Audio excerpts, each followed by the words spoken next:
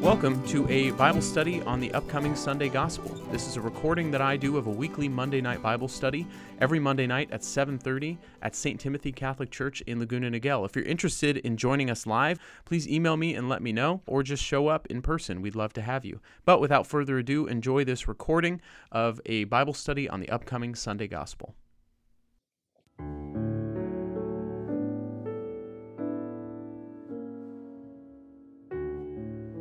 In the name of the Father, and the Son, and the Holy Spirit. Amen. Good and gracious God, we give you thanks for this time in your word, this time in fellowship and community, and this time for you to speak to us. You knew each one of us would be here tonight. And so we pray, Lord, that we would have open hearts, open ears, ready to receive and listen to your voice. Help us to be good hearers and better doers. Help us love Jesus deeply. Help us to respond and follow you faithfully, Lord. And we ask that you bless us each in the ways that we most need it. Bless our reading of the word and allow your Holy Spirit to guide us in our conversation. We pray for the gifts of wisdom and knowledge to be able to interpret these things well. And we pray that this time would be edifying and encouraging for all of us, challenging, and ultimately would lead us closer to you and deeper in relationship with you. We pray all this in your most precious name, Jesus. Amen. In the name of the Father, and the Son, and the Holy Spirit. Amen. So as I said, we're in Luke chapter 15. This is called the heart of the Gospel of Luke. It is also often called the Gospel of the Gospel. It is the kind of central message. These parables kind of convey the central gospel message of the good news of what Jesus came to do and God's love for us. And so these three parables that we are going to read, again, very familiar. Try and delete any previous image you have of them in your mind, and let's just see how they unfold as we read through this the first time. This is Jesus talking to his disciples on the way to Jerusalem. The tax collectors and sinners were all drawing near to listen to Jesus, but the Pharisees and scribes began to complain, saying, "This man welcomes sinners and eats with them." So to them he addressed this parable. "What man among you, having 100 sheep and losing one of them, would not leave the 99 in the desert and go after the lost one until he finds it? And when he does find it, he sets it on his shoulders with great joy. And upon his arrival home, he calls together his friends and neighbors and says to them, 'Rejoice with me because I have found my lost sheep.' I tell you, in just the same way, there will be more joy in heaven over one sinner who repents than over 99 righteous people who have no need of repentance. Or what woman, having 10 coins and losing one, would not light a lamp and sweep the house, searching carefully until she finds it? And when she does find it, she calls together her friends and neighbors and says to them, 'Rejoice with me because I have found the coin that I lost.' In just the same way, I tell you, there will be rejoicing among the angels of God over one sinner who repents." Then Jesus said, "A man had 2 sons, and the younger son said to his father, 'Father, give me the share of your estate that should come to me.' So the father divided the property between them. After a few days, the younger son collected all his belongings and set off to a distant country, where he squandered his inheritance on a life of dissipation. When he had freely spent everything, a severe famine struck that country, and he found himself in dire need. So he hired himself out to one of the local citizens, who sent him to his farm to tend the swine.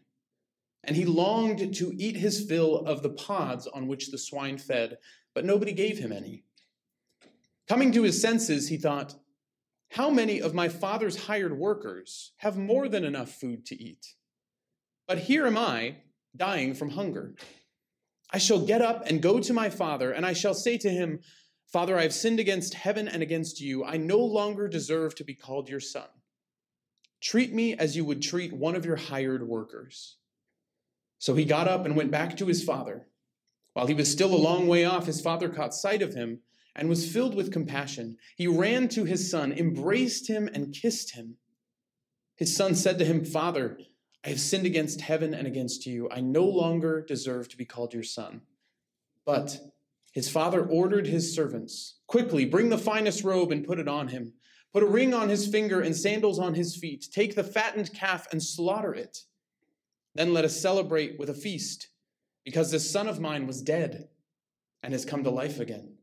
He was lost and has been found." Then the celebration began. Now the oldest son had been out in the field, and on his way back, as he neared the house, he heard the sound of music and dancing. He called one of the servants and asked what this might mean. The servant said to him, "Your brother has returned, and your father has slaughtered the fattened calf because he has him back safe and sound." He became angry, and when he refused to enter the house, his father came out and pleaded with him. He said to his father in reply, "Look, all these years I served you, and not once did I disobey your orders, yet you never gave me even a young goat to feast on with my friends. But when your son returns, who swallowed up your property with prostitutes, for him you slaughter the fattened calf." He said to him, "My son, you are here with me always. Everything I have is yours.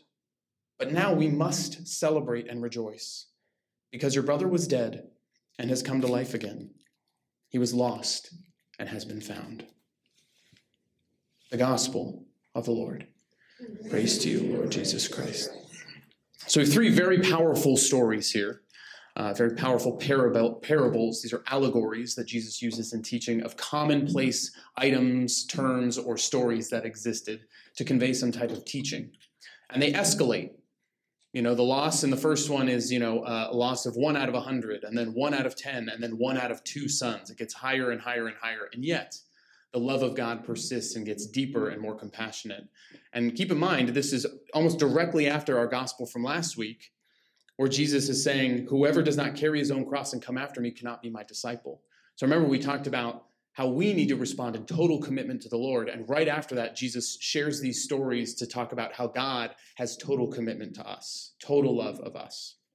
Okay, so that's generally what is happening in this passage. Now, I am going to read it again. I know it's longer, but we always read this twice so that the second time you can listen more closely and see if any particular word or phrase stands out to you or strikes you, or it could be a detail. It could be something in the picture you imagined that you never noticed before. Whatever it is, hold on to that, because we believe that is how the Holy Spirit, that is how God is trying to speak to you. Okay, something that you uniquely notice. So try and empty your mind of everything else but the words as you hear them. And when a word or phrase sparks something in your mind, an unconscious, unprovoked thought, a stream of different memories or things, pay attention to those and begin to ask, why did this stand out to me? What might the Lord be trying to say to me, or what might he be compelling me to do? Okay, so our second final time through Luke 15. The tax collectors and sinners were all drawing near to listen to Jesus, but the Pharisees and scribes began to complain, saying, "This man welcomes sinners and eats with them."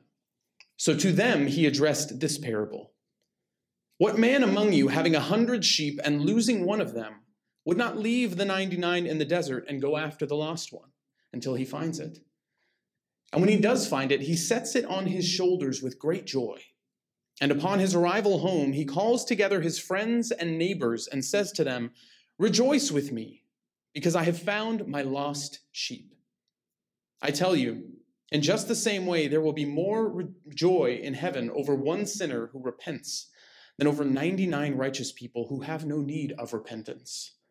Or what woman, having 10 coins and losing one, would not light a lamp and sweep the house, searching carefully until she finds it?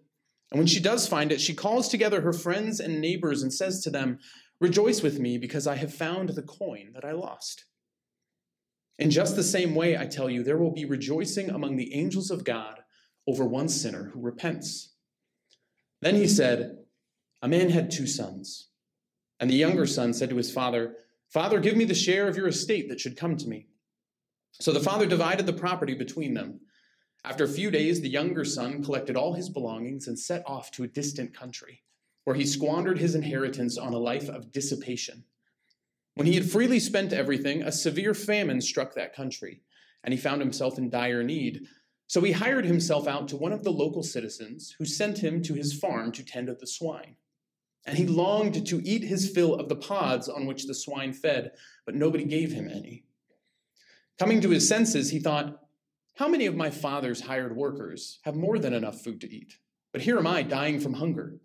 I shall get up and go to my father, and I shall say to him, Father, I have sinned against heaven and against you. I no longer deserve to be called your son.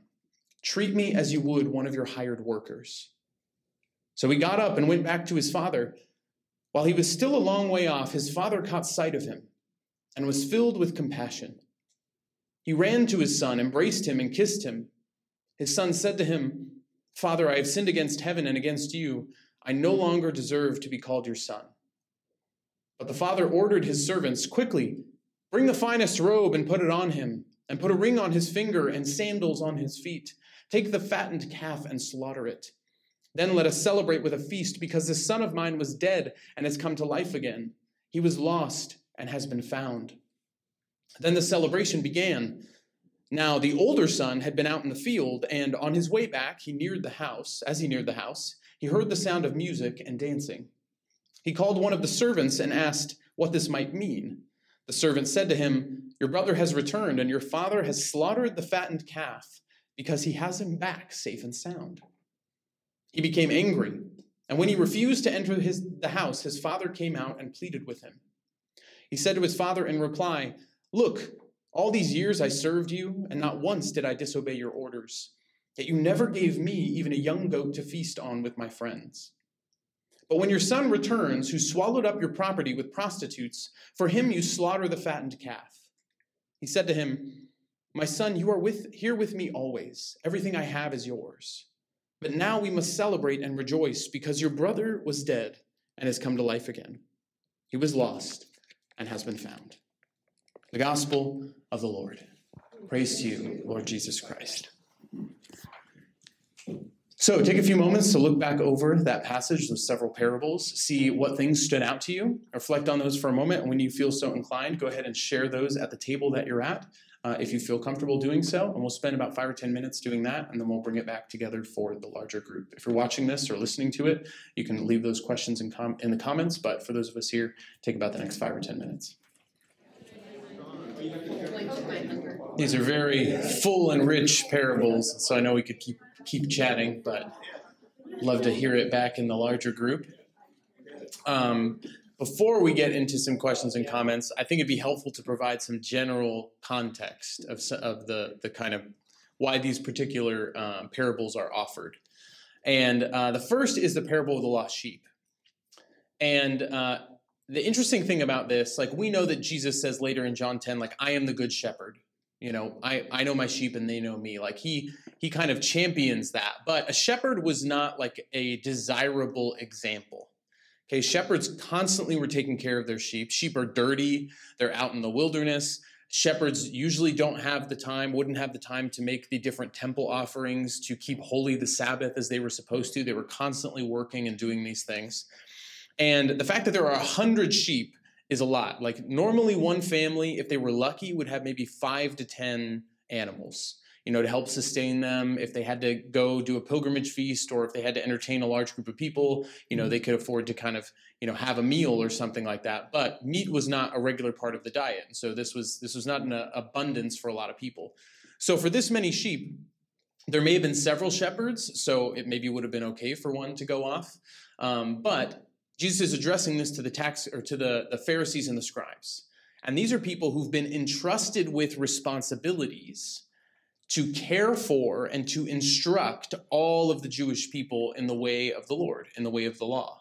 And so they've been given, you know, sheep or coins or sons. They've been given these things that they are to take care of, to be good stewards of.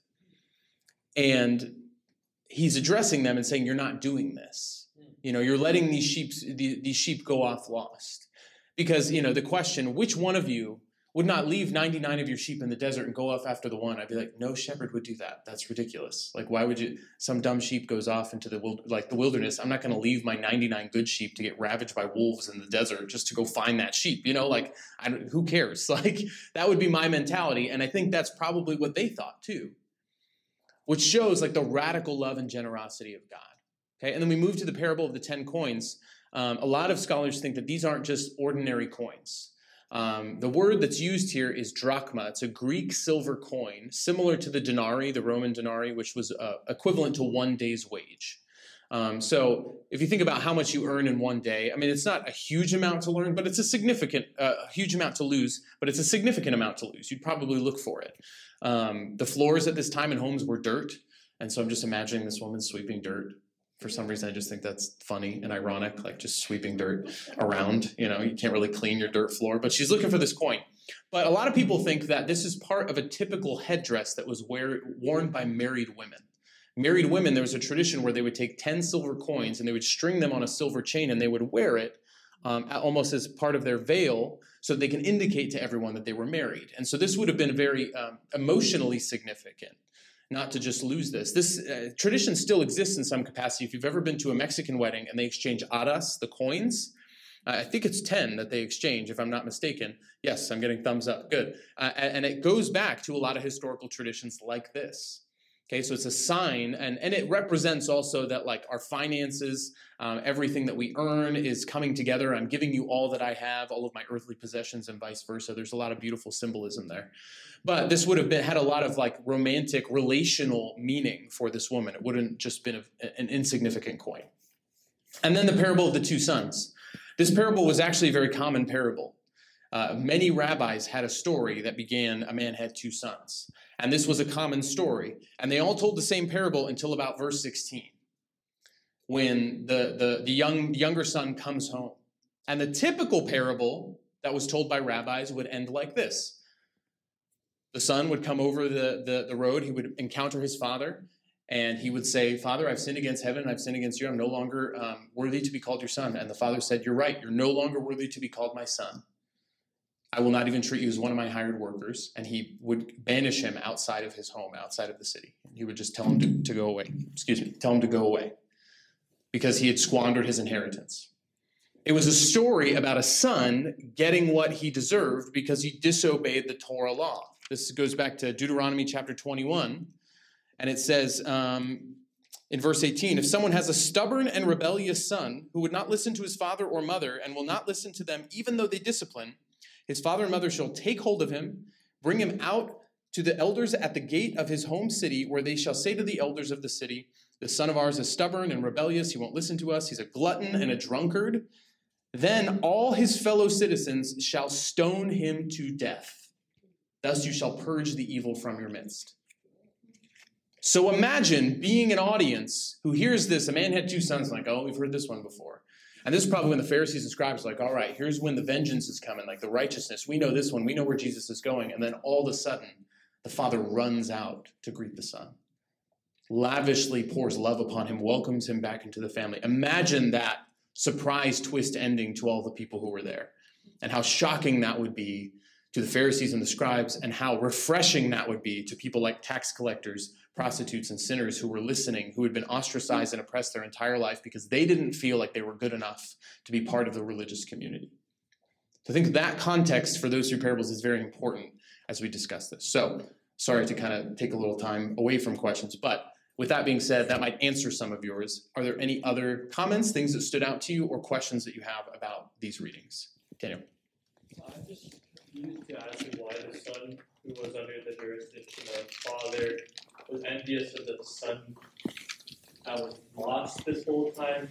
Like, he was envious over being given a fatted calf, and it's just like, I don't understand why that son that was with the father, who was under the grace of his father that whole time, would just say, why wouldn't you give me a fatted calf? Like, but he literally had everything that his father would be giving. Why would he be jealous of a lost person who lost his way? Yeah. So I'm just confused. Yeah, well, I mean, in modern terms, I mean, haven't we all maybe seen someone who gets something we think they don't deserve or they haven't earned? And we think, like, I've worked harder than that person. Like, I deserve some recognition. Like, why is that person suddenly getting all of this? You know, why is that person suddenly getting all this recognition? They did all of this messed up stuff. You know, and I think so the elder brother, I think a lot of times people who are practicing their faith or have been raised in the faith for a long time often identify with the elder brother in some capacity. And there's a great book. If anyone ever asks me, what's a spiritual book that you recommend? My number one go-to book that I've gifted to people more than any other book is The Return of the Prodigal Son by Henry Nouwen. I think I heard my wife talking about it earlier. Yeah. It's an amazing book. It's very small. Henry Nouwen was a Catholic priest and theologian, and he had the opportunity to sit and meditate in front of the portrait of The Return of the Prodigal Son by Rembrandt, and we have a giant copy of it in the chapel. And it's on the cover of the book. And he goes through each of the characters in this story and how we are all the younger son.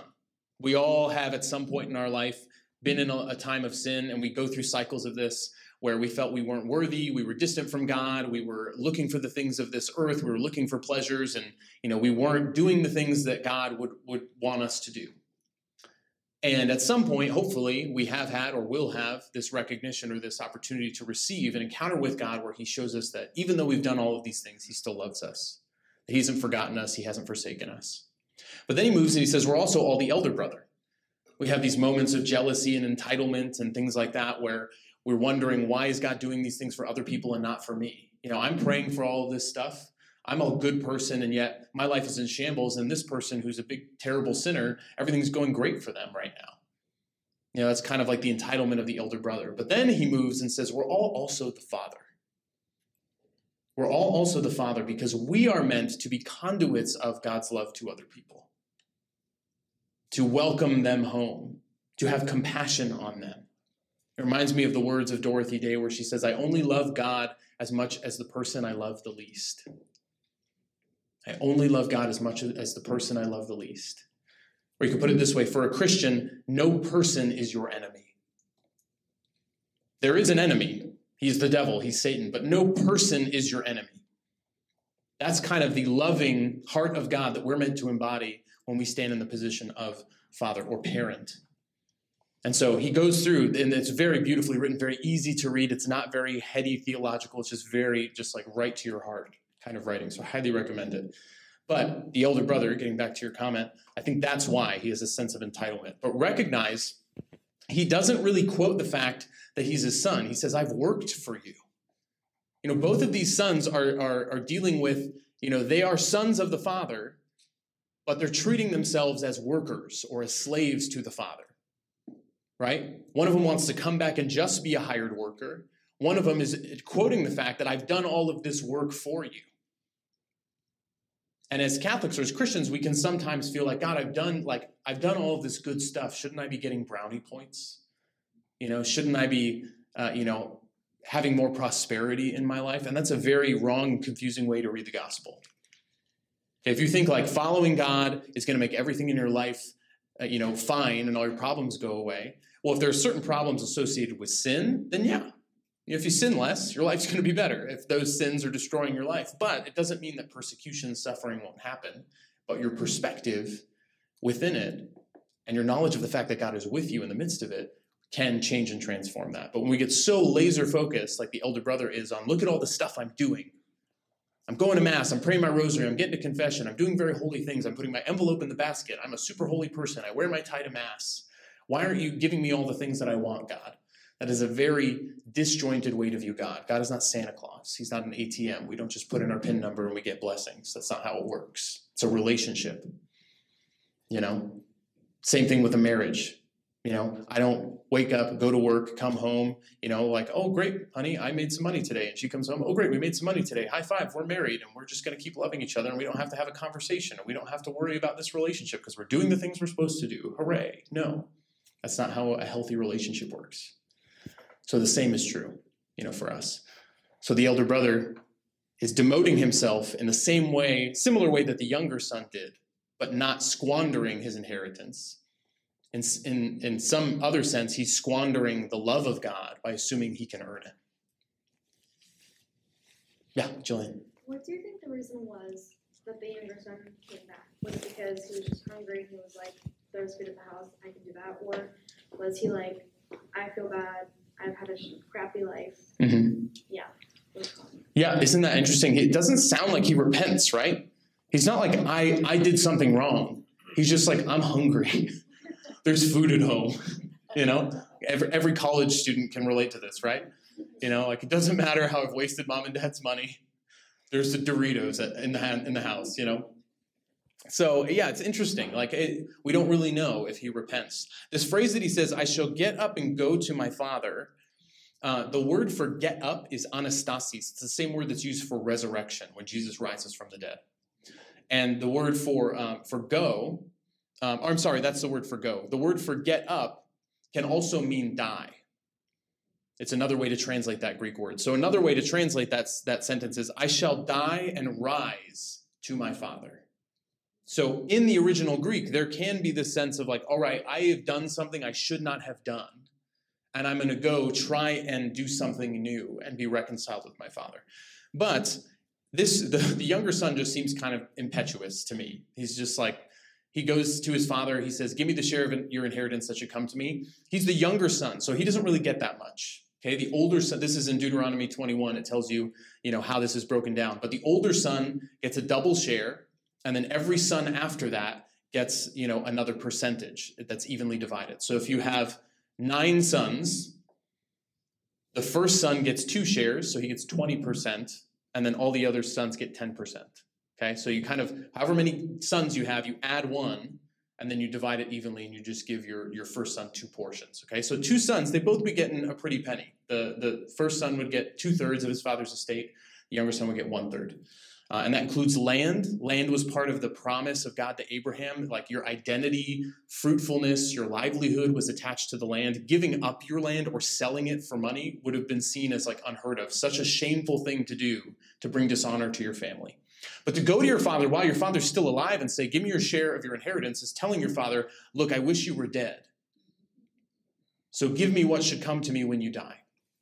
There was, in some rabbinical literature, they say that a father could, before his death, give a share of his inheritance to one of his sons, but the expectation was that the son would remain at home to care for the father until he died. So this is unheard of, so disrespectful, so shameful. In fact, it points to something in Proverbs, this is Proverbs 29:3. Whoever loves wisdom gives joy to his father, but whoever consorts with harlots squanders his wealth. And this is all through Proverbs, the responsibility of a child to his parents and what it means to be wise or what it means to be foolish. And so this son embodies the foolish child. Goes off, spends all of this, sells this land, this family land that dates back to the Jewish heritage of them coming into the promised land. And then he ends up with the swine who are unclean. So he's ritually impure, he's totally destitute, he's totally disconnected himself from his family. And then it says in here, he longed to eat of the pods which the swine ate from, but nobody gave him any. Just a sense of well, nobody's going to give me any. Well, could you ask? Could you do something? It's just even that line is what bothers me the most. Dude, really? Could you just ask for some swine food? Just suck it up, okay? You made some mistakes. He won't even do that. And then he just realizes, oh, dad's got food at home, so I'll go back. And so I don't really know which it is. But I think the important thing to interpret from it is no matter which it is, God still lavishly loves in return. So even if we offer God our little repentance, I guess, sure, Lord, I guess it's easier if I follow you. So I guess I'll start doing that. God can love you in that, and he can do something with that. I say God can work in a cardboard box. Whatever you give him, God will do something with it, do something amazing with it. Or total repentance, obviously he can work even more through. So it could be either. But I do think this encounter with his father at the end, that was what radically would have changed him. Because no one responds that way, especially in Jewish culture. The code of Hammurabi, eye for an eye, tooth for a tooth, that's also in the Old Testament. It was very harsh. And yes, there were a lot of things in the Old Testament law that were very loving and that were radically different from all the other nations around them, but it was still a very ancient time of very black and white type of laws and rules. And this law of love that was in the old law, it didn't seep into everything like it was supposed to, which is why what Jesus did is so radically different from what the practice was. So this encounter with the Father would have totally changed him. But whether or not he fully repented before that, who knows? Bruce. In verses 24 and 32, the Father seems to know and say what the culture did at that time, as you pointed out. they take him out and stone him. Mm-hmm. He's dead. That's what he deserves. Yeah. To be dead. But my love for him changes all of that. And now he's got life. Mm-hmm. And that's what Christ does for us. Yeah. When he dies on the cross, we were headed for death. And instead we get life. Yeah. That's a pretty good change. Oh, yeah. Yeah, Romans chapter 6, chapter 3. Is it chapter 6? Romans 6:23. The wages of sin is death. And Ephesians 2:1. You were dead in your transgressions. Like St. Augustine believed that like when we're born, we have a one-way train ticket in our hand to hell. Because just we're born in a state of sin. Sin exists. And that's why we need Jesus. And that's how radically transformative it is that Jesus died for us, even though we weren't worthy of it. Like that lavish love, even though no matter what we do. I love the image in the parable of the lost sheep where he sets the sheep on his shoulders. Maybe you've seen that famous artwork of Jesus, the Good Shepherd, with the sheep around his shoulders. What I love about that is what is the next time we see Jesus putting something on his shoulders? The cross. Carrying us, the sins of his lost sheep, on his very back. Foreshadowing what he's going to do for us. Already showing us, this is how much God loves you, but then I'm on my way to Jerusalem right now to prove this to you. So that when you remember this story and you see that image of the shepherd with the lost sheep on his shoulders, and then you see me bloodied with this splintered piece of wood connecting to the exposed tissue in my back from all the scourging, you'll remember God's love for you. These people who walked with him, that would have been such, I think, a visceral image. As they walked with him, calling back to all of these things that he said and taught, so much of them here.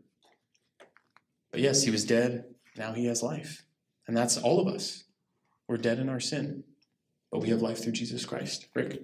I like the contrast of the two groups in the beginning. The sinners but they're drawing close to Jesus and they can hear him. Mm-hmm. And that's hard to do. It's just like at the end of in the third story where he finally dies and resurrects and comes back. So that's a necessary step when you're in sin to draw close to Jesus. That's the only way you're going to hear him. Mm-hmm. And then the other group, they were busy talking, and because of that, they couldn't hear Jesus at all. Yeah. And I think, too, that I see myself in that. Mm. Where, I'm too busy with my own life and talking, and I can't hear anything that's being said to me. So I really like the image of that. And then my favorite part is on the other side of forgiveness is a party. And I think that's an important thing. Like, we're supposed to be able to enjoy life. Yeah. And that doesn't mean materially enjoy it. But I think it's easy to focus so much on the difficulties of living faith. Yeah. But it's so important too to remember that we're meant to be created to enjoy everything in this life. Even, and most importantly, the joy within our own mind and heart. So I think that's a good image too. The other side of bringing yourself finally is the party's going to start. Yeah, definitely. I think that's really well embodied in the second parable. Because you can imagine, like I said, the diadem, like imagine a woman losing her wedding ring or engagement ring and then finally finding it. Like, oh my gosh, my wedding ring cost $75. This is my third one. Okay, I have all the rest. I just lost them for too long until I found them again. Then I had to go buy another one. That's Erica's first and hopefully only ring. I wasn't searching. I looked a little bit, but I was like, we can go to JCPenney and get another one. Like, it's not the same thing. So I think she definitely would have had that, like, that is a story that relates the most, I think, to just everyday life. It's just like you find something that has such meaning to you, and the coin didn't do anything wrong. Like the dumb sheep went off, the dumb son went off, but the coin, like, what did the coin do? That I think is very relatable because it deletes this kind of judgment that we might have, especially about the son. And it can help us see, just like you're saying, that really beautiful and unending joy that happens. And do we have that same joy not only when we experience the love of God, but when we see it happen for other people? I'm being reminded right now of, I don't know if any of you have seen it, but in the past week or so, Shia LaBeouf had this famous interview with Bishop Barron because he was recently in a movie about Padre Pio. He plays Padre Pio, and he had this profound conversion to Catholicism. And he is an actor with a very storied past, very colorful past, and, is not shy about talking about a lot of the sinful things that he was into and did. And I saw in social media and in different media outlets that were Catholic, a lot of hesitancy, oh, we'll see if this really lasts, or maybe this is just a media stunt, or he's like a method actor, and then we move to his next role, he's going to be something else. And it was just why don't we have that joy for other people as well? Where's the celebration that welcome home? That one day now, maybe my kids or their kids, when they get confirmed, will be confirmed under the name Saint Shia LaBeouf. Wouldn't that be crazy? That's possible, and we should want that for everyone. Isn't that nuts that could happen? And so if you haven't heard that interview yet, it's on YouTube and it's on Bishop Barron's podcast. Really, really incredible interview about his story. So anyway, yeah. I thought there was another question over here. Roberto? I'm reading. And upon his arrival home, he calls together his friends and neighbors and says to them, "Rejoice with me because I have found my lost sheep." It makes me think a sense of community. Mm-hmm. You share in the good like you share. I remember when you said that sinners they were required to yell Mm-hmm. the sin that they had committed. Yeah, it was part of the act of repentance. Right. You would announce your sins on the steps of the temple. This sense of sharing, yeah, good and bad. Yeah. Is it wrong for me to? No, you're absolutely right. It was a very communal society. They would absolutely rejoice together.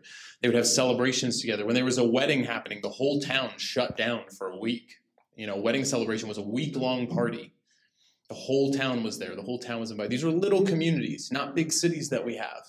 And homes were maybe one room or one large room and an anteroom for sleeping with no big walls, no locked doors, no closing windows. Everybody heard and knew and experienced everything as a community. And to us, that's, partly, cool and nostalgic, but mostly terrifying, I think, when you really think about it. Oh my gosh, Eric and I grew up in a very small town, and, you can't go anywhere without seeing someone you know. And, when we started dating, people were oh my gosh, did you hear? It was just it's the closest to a celebrity I think either of us will ever be. It's only because we just lived in a very small town, and so that's just the reality. But this was every town was like that. Nazareth, where Jesus grew up, was, they believe, a town of maybe only 200 people. That's around the size of my graduating class in high school. To know them your whole life. People weren't traveling around a lot. They stayed generally within, 50 miles of their home, and that was just to get to Jerusalem for pilgrimage feasts. But where they lived, they didn't move around a lot. They planted roots. So absolutely, it would be a very deeply entrenched community. And think then about also experiencing the Baptist community, how not only the father, but all of his neighbors would have felt about his son selling that ancestral land for money to go and squander it in a distant country. That too everyone in the community would have had an opinion about that. Everyone would have been ready for them to start quoting Deuteronomy 21 and be we've got our rocks, we're ready. This boy's back home, let's teach him a lesson. They would have had feelings about it for sure. And what does the father do? He gives him a ring, he gives him a robe, he gives him sandals on his feet. The ring, a signet ring, is what people think it is. It has the seal of the family on it. It was a sign of you were part of this family. Joseph is given one in Genesis 41, I think, by Pharaoh, because he gains favor with Pharaoh. He gives him a robe. A robe is this word for robe is stolen, is a very expensive garment. They didn't have a lot of these. The ring, you're part of the family. And then sandals, giving him freedom to leave again. Giving him freedom to leave again. There's a famous spiritual, and one of the lines is, all God's children got shoes. That we all have, in God's eyes, we all have this freedom. He gives us freedom, but we can still choose to leave. And despite all that he did, being reconciled to his father and his father giving him all this love, his father still gives him permission. If you need to go again, you've got the shoes, you can leave. That's the love of a parent right there. This probably relates to a lot of parents maybe in the room who have older children who maybe don't practice the faith or who don't get the faith or who are struggling with it, or there are people in your family who that applies to. And that can be really difficult too, having that feeling of wanting to see them coming back up over the hill, metaphorically speaking, and come back. Other comments, questions? Yeah, Ellie. I don't know. I feel like I'm noticing that why is it like always the older like children are the ones that are like kind of like the jealous one or like the one that gets like reprimanded, and like the young one is always the one that's like favored, like between like Martha and Mary or like Abel, and then like here like the older brothers also like like why am I not getting this, or like the sort of I think it was Jacob or something like where like the first Jacob and Esau get the blessing with like the younger one, right? Like why? Yeah, it's true. It's a common trope in the Old Testament that the younger son, even though the older son is supposed to be the one who has the blessing and gets the inheritance, there's this common like turning upside down of family relations where the younger son gets a one-up on the older son. So think very like all the way back to Adam and Eve, their first two sons, Cain and Abel. Abel is the younger one who finds favor with God, and his older brother Cain kills him. First murder in the Bible. And then you have Abraham. Abraham and Sarah can't have children, and Abraham and Sarah get impatient, so they have an older son. He has an older son with her handmaid named Ishmael. But then they're blessed with a son named Isaac, who's younger, and he's the one who gains favor. And then Isaac has Jacob and Esau, who are twins. Esau is born first. He's the older one, but Jacob is the one who ends up being favored. And this goes on and on and on. Joseph, with his many brothers, he's not the oldest. He's the oldest of his father's favorite wife, of his beloved, but he's still the younger who supplants the older. And this happens over and over again. And I think it's to show that God chooses like Israel, the nation of Israel. They would not be seen as like the firstborn, like the best, the most, warrior-like, or the most like grand in empires. Like nobody in history is like, okay, we're going to talk about the great ancient empires, Mesopotamia, Babylon, Egypt, and the Hebrews. Like that doesn't really happen. Like maybe it comes up with King David when they were really in their glory days, but like, Greeks, Romans, those were the superpowers, and yet the smaller. I think it's all pointing to Jesus. Same with King David. King David was the youngest of his brothers, and he's the one through whom we have the line of the Messiah that points directly to Jesus. And Jesus, though he's an only child, he has this kind of unexpected, package that God comes to earth in. We would expect, a big, gallant warrior who is a king-like figure or a politician, and he's a humble carpenter. So I think it's to show that the favor of God comes to us in a very upside-down way, often. We cannot predict God's love. All we can do is receive it. And that's very powerful. But when we think God is going to love us or intervene in a certain way that we have pre-planned or that we think is right, then that's when we get very frustrated. Like, God, like, I want you to do this. If I just pray the rosary every day, then will you do this for me? And God's love doesn't work like that. His plan doesn't work like that. So, yeah. Nick.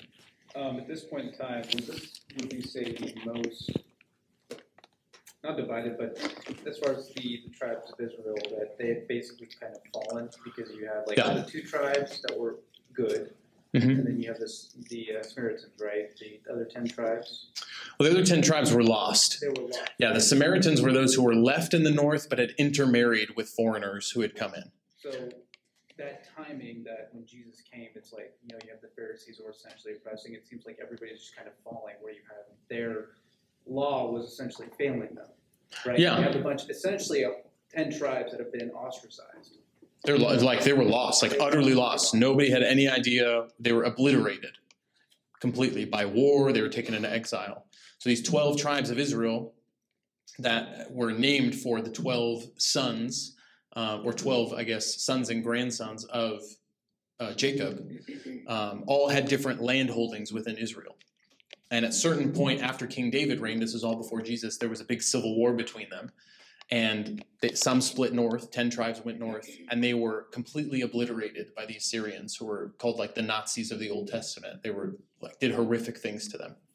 And the two tribes that were left, Benjamin and Judah, they kind of maintained their ancestral line. And that's through whom we get Jesus. We get the line of the Messiah, where you can trace. If you ever go up into the fireside room, which is up there, there's a big family tree on the wall tracing Jesus' lineage all the way back to Adam using the Bible. It's fascinating. And it's not just Jesus. It's like every other person they could fit on this chart. It's massive. You need a magnifying glass to read it, and it's still like 4 feet by 6 feet. It's huge. But yeah, this is what sin does, right? It destroys, it divides, it tears apart. And I think this is the message for us when we read this, that oftentimes we don't feel worthy of this type of love. Or we feel that this type of love comes with conditions. It comes with terms. It comes with, okay, I have to do this or do that. I have to, fully, repent or be perfect. And it's like, no, like even if you come back like a half-hearted son looking for food, God is still going to love you. There's this famous quote of Abraham Lincoln where someone asks him, after he won the Civil War, they ask him, how are you going to treat the South now that they're back? And he said, I'm going to treat them as if they were never away. And that's how God loves.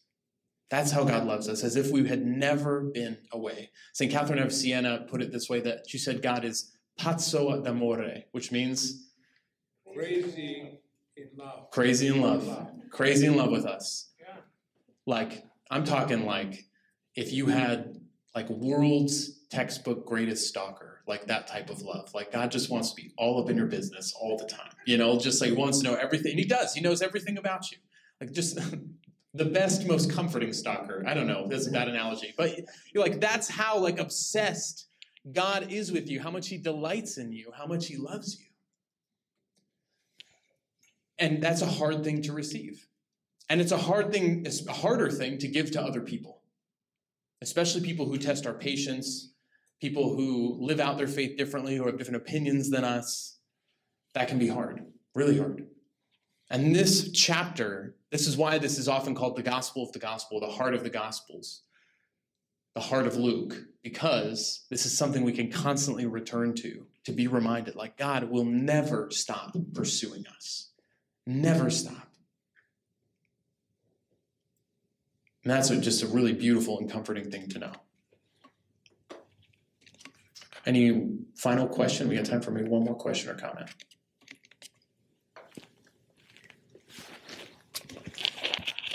I'm not convinced that the son was truly repentant.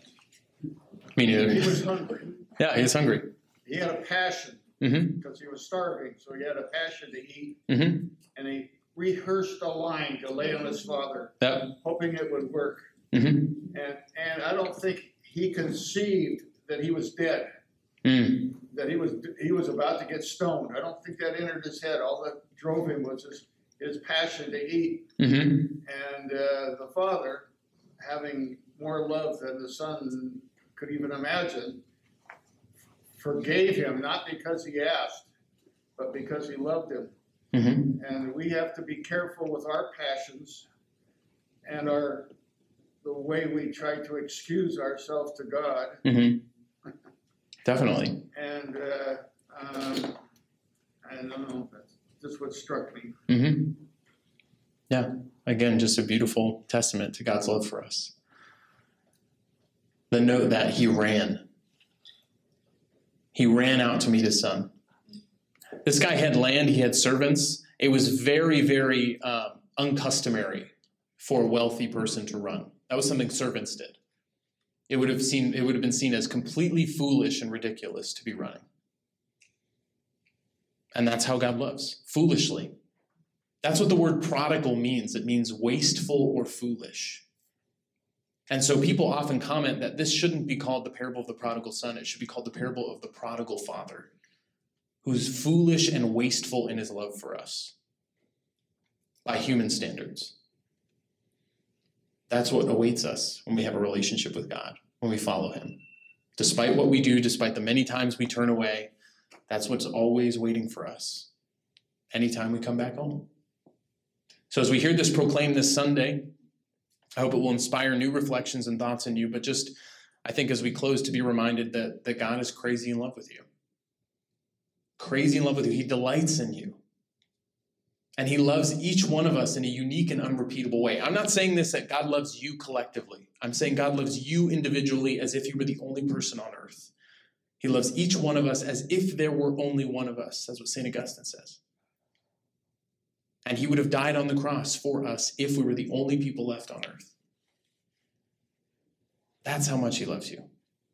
And so no matter how far you feel from him, no matter what's going on in your life, no matter how much you can turn back to him and repent, or how little he can do something with it. He wants to. He delights in it. He's waiting. All he needs is our invitation. All he needs is for us to get up and go back home. So let's do that this week. Let's pray. In the name of the Father, and the Son, and the Holy Spirit. Amen. Thank you, Jesus, for the gift of this evening together, for the gift of this word. So many other things that we couldn't get into, so many great details, Lord, and we pray that you would continue to allow this passage to unfold and to share wisdom with us, to share your word with us as we dive into it throughout the course of this week, and especially when we hear it proclaimed this weekend, that it would strike us anew, resonate in our hearts in new ways, and help remind us of your foolish, unrelenting, wasteful love for us. Thank you, Jesus. Amen. In the name of the Father, and the Son, and the Holy Spirit. Amen.